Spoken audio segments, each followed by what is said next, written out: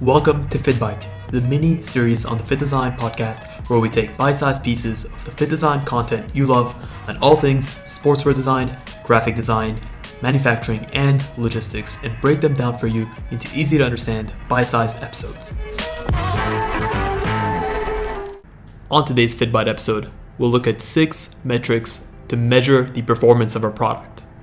By measuring the performance of a piece within your collection, you can determine whether or not this piece is working for your brand. This is going to allow you to make smarter, more calculated decisions moving forward on which product avenues to pursue and which to ditch.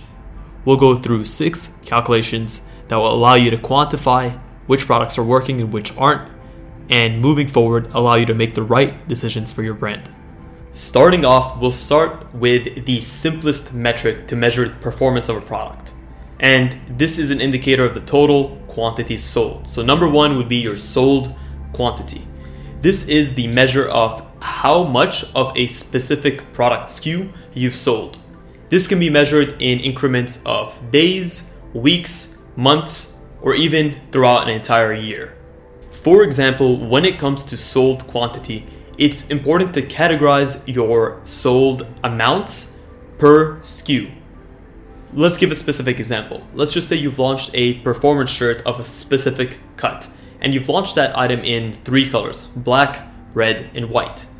Having an idea of which of these individual SKUs is selling best will give you an educated way to guess which products you need to restock or what colors you need to bring back for future collections. So having eyes on which colors are doing better by having an individual sold quantity of the colors is going to give you the information you need to make the right decisions moving forward. So let's just say you've sold 100 shirts, but 90 of them are red shirts.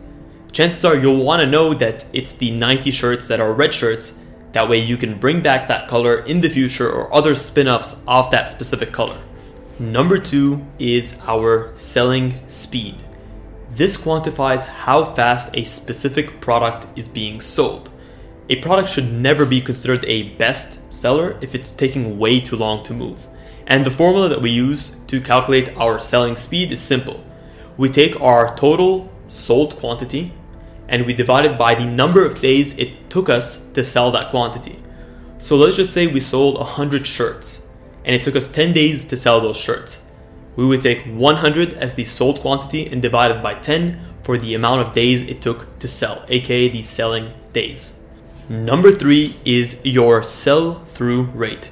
Your sell-through rate essentially quantifies the quantity of a product that a retailer receives from a manufacturer that they are then able to sell on to the customers.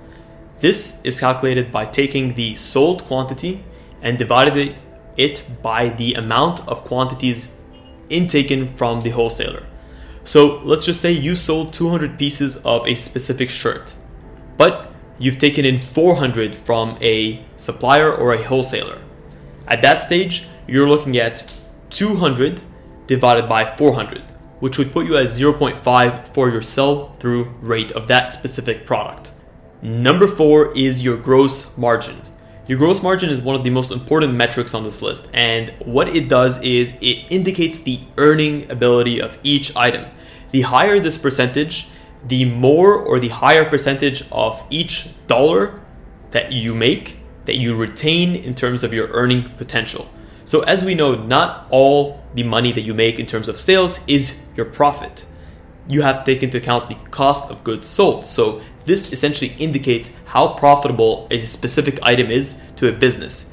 And the way that you need to consider this is if your gross margin percentage is low, you either need to lower your cost of goods sold to make more profit, or you need to raise your asking price or your selling price. Also, when determining your gross margin on either your retail price or your wholesale price, you need to use your retail price and your wholesale price respectively. So if you're looking at your retail price performance, then use your retail price. If you're looking at your wholesale performance, then use the wholesale price that you're selling your product at. I know it's a bit confusing, but once you get down and do the formula, you'll see what I mean.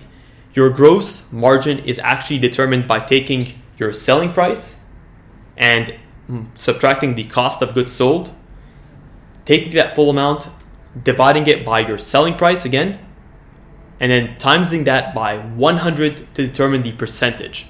So I'll give you a specific example. Let's just say you're selling a jogger for $100 and it costs you $50 to make. So you'll take 100 subtracted by 50. That will give you 50.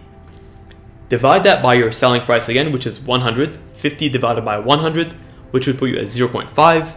And multiply that by 100% to get your percentage. So your gross margin on that item is 50%. Number 5 is your return on investment, or otherwise referred to as ROI. Your ROI is an indicator of how much financial benefit you receive from a specific investment. So the goal here is to have a high ROI. This is indicative of your investment actually leading to a financial gain for your company, and it's also used to compare the profitability of different products, especially new product categories that you're looking at investing into. To determine which one is most profitable for your business and is most worth pursuing, this metric will be key. The way that we determine this metric is by taking your selling price of the item, subtracting the cost of goods sold, aka the investment, and then dividing that amount by your cost of goods sold again, and then multiplying that by 100. Number 6 is your return rate. This truly measures a product's performance because it takes into account the rate of a product's return. So, for example, you may be able to sell a product in high quantities, but if you have an equally high number of returns for that specific product, this doesn't equal to product profit because you're not being able to retain or keep the dollars that you've made as revenue for those original sales. So this is a clear indicator that a product is not performing well, or that it's just not being advertised correctly and people are getting misled by the purchases that they're trying to make. The way that we calculate this metric is simple. We take the number of products returned of a specific SKU, we divide it by the sold quantity of that SKU, and multiply it by 100%. And that's how we calculate our rate of return. The higher the rate of this return, the worse the product's performance is. We hope you enjoyed this episode of FittBite. If you did, please consider leaving a review below. It really does help us out. Let us know what episodes you want to see next, and until next time, stay awesome.